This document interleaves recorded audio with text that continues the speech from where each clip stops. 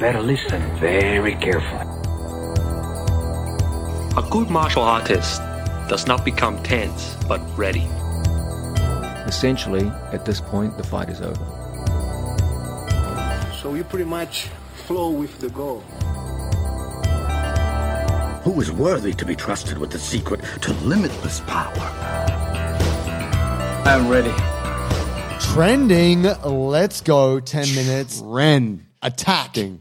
Yes. So, recently, IBJJF Worlds, it all went down. There was a massive, massive upset. What was that upset? Jansen Gomez defeated not only Tai Rotolo in the semifinals, but he beat Tynan Dalpra in the final, becoming the world champion. He beat him. You think, I mean, Tynan had 60 straight wins. He had to lose one eventually. You think it was that thing where he's like, just fucking get to 60, like close the nice, solid, even number, and then, No, I think he might have relaxed a little bit because he's beaten everyone. Like, he's just like, I'm so the hard best. to stay hungry and in that realm. Jansen Gomez so hungry, and he is the kind of ghetto boy, favela kid, wants it so bad. He trains through check match in Brazil, in Rio, and mate, the intensity, that's what everyone talked about. Like, not only just watching that, but everyone around it was like, yo, that's some Leandro Lowe. Like, the whole crowd was getting so ramped. Wow. And look, the strange thing about it is he didn't score any points. It was by 2 advantages, but he almost passed. Yeah, right. He almost, like, it's so tough with gi jiu-jitsu that matches can be so close. And it was that way with... It's brutal for the spectators. It is, but it wasn't like it was inactive. Yeah. It wasn't a stall match by any stretch of the word. So that was really big news. Also, new absolute and super heavyweight champion... Victor Hugo. Victor Hugo. Yeah. Big fella, 6 Shanji's blades. student. Yeah, also trains with Lovato. But no Merengali. Yeah, what happened to him? He decided... Joey was waiting. Yeah. Joey's saying to the pro, come on, get your gi open, show us that manly chest. Just smile at the Golden camera. locks. He has declined to do IBJJF. They're not paying him. But Fair. he just signed a contract to fight who's number 1. And I think Okay. they're paying him a gang of cash. Yeah, right on. I was like, Yeah, fair enough. Yeah, there's a point where you got to start considering yourself professional. You Yes. know what, I'm not showing up to this thing for free. yeah, and that's kind of where he's at. So I was a little disappointed because I actually thought he'd have really good matches.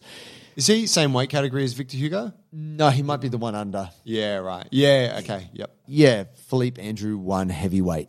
But Nicholas Merengali has beaten Philippe Andrew before. Okay. So, anyway, there's that. Now, we need to give a shout-out to our people who were there at Worlds. Bulletproof BJJ team. Representing. We had a solid crew there. We did. So, first cab off the rank, Levi, Jones-Leary.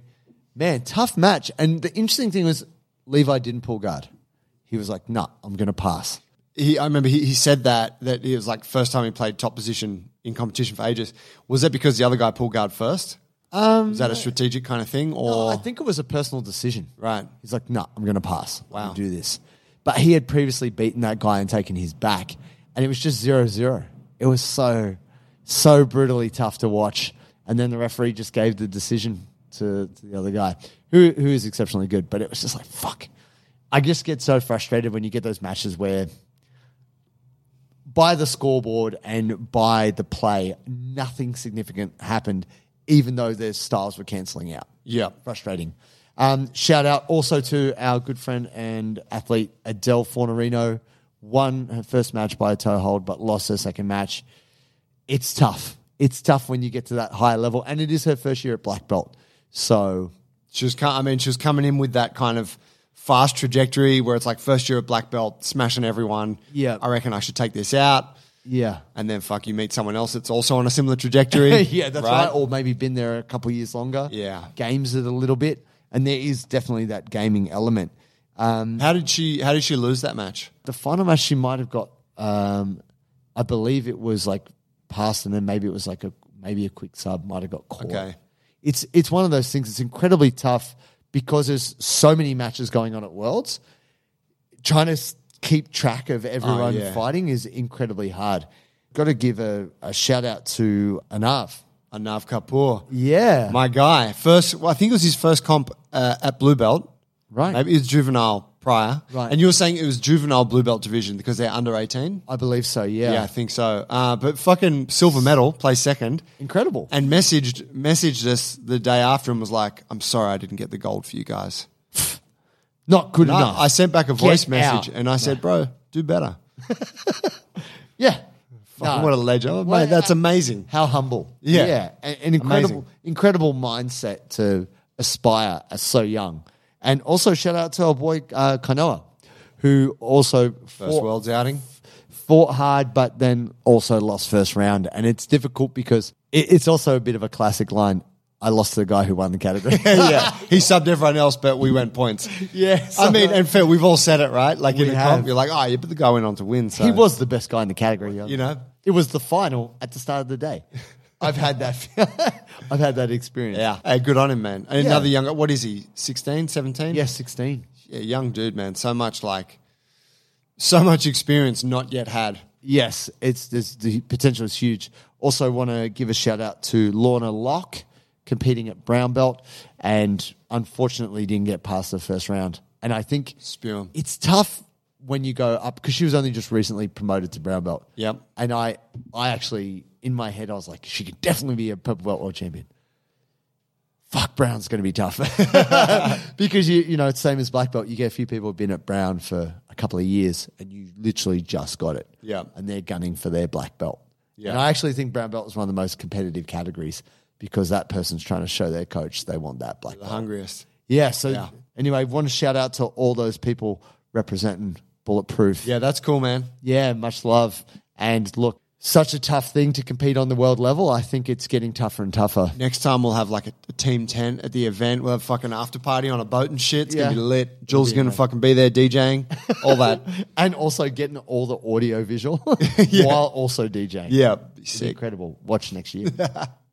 Some of you may or may not know that Logan Paul is putting Prime into MMA and has recently sponsored individually Israel Adesanya and also Alex Volkanovski. He's not just sponsored the UFC, he's sponsored them as fighters. Yeah. Sponsored athletes, part of the Prime team. And guess who else was at that session? Who was there? Gordon Ryan. No, it was Craig Jones. The other best guy. Ah, right. So then you go, oh, how interesting this connection. You got Logan Paul, these two very famous MMA champions, and Craig Jones. What's he doing there? World's most infamous silver medalist. Teaching them jiu-jitsu, right? This matrixing of worlds, right? Dude. Like YouTuber turned fight kind of wannabe, but also pretty good. And then top UFC guys, jiu-jitsu. Like it's actually very cool in what it can reflect as potential Right. for grapplers. And I think ultimately over time, Craig might become like that kind of celebrity. Back in the day, it was Eddie Bravo, right? Like if Eddie Bravo was your jiu-jitsu coach and you're in the UFC, whoa, watch out. Right, That yeah. guy's got rubber guard. He's going to hit you with something crazy. I believe that Craig Jones is becoming that kind of celebrity jiu-jitsu coach to the MMA fighters. you know? Right. Like he's got the formula. He knows how to break down an opponent and how to counter them. Somehow, though, and this is no hint of cynicism here at all, I would imagine he will only be working with those who have a particular level of star power. Of course. I don't think he's No. there in the shadows with like some dude that's grinding coming up on the prelim event. No, never. It's like Volk, Izzy, famous. right? You know, Anyone yeah. who's famous and successful, Craig will hang out with you. Yeah. And if you're kind of a little bit washed up but still have some kind of rep, he'll fight you. But I got no problem with that, by the way. And last point on that, Logan Paul's fucking jacked. Well, of course he is. He's not in the testing pool, is he? The guy's in his prime. There it is, World's wrap-up trending this week. See you next time.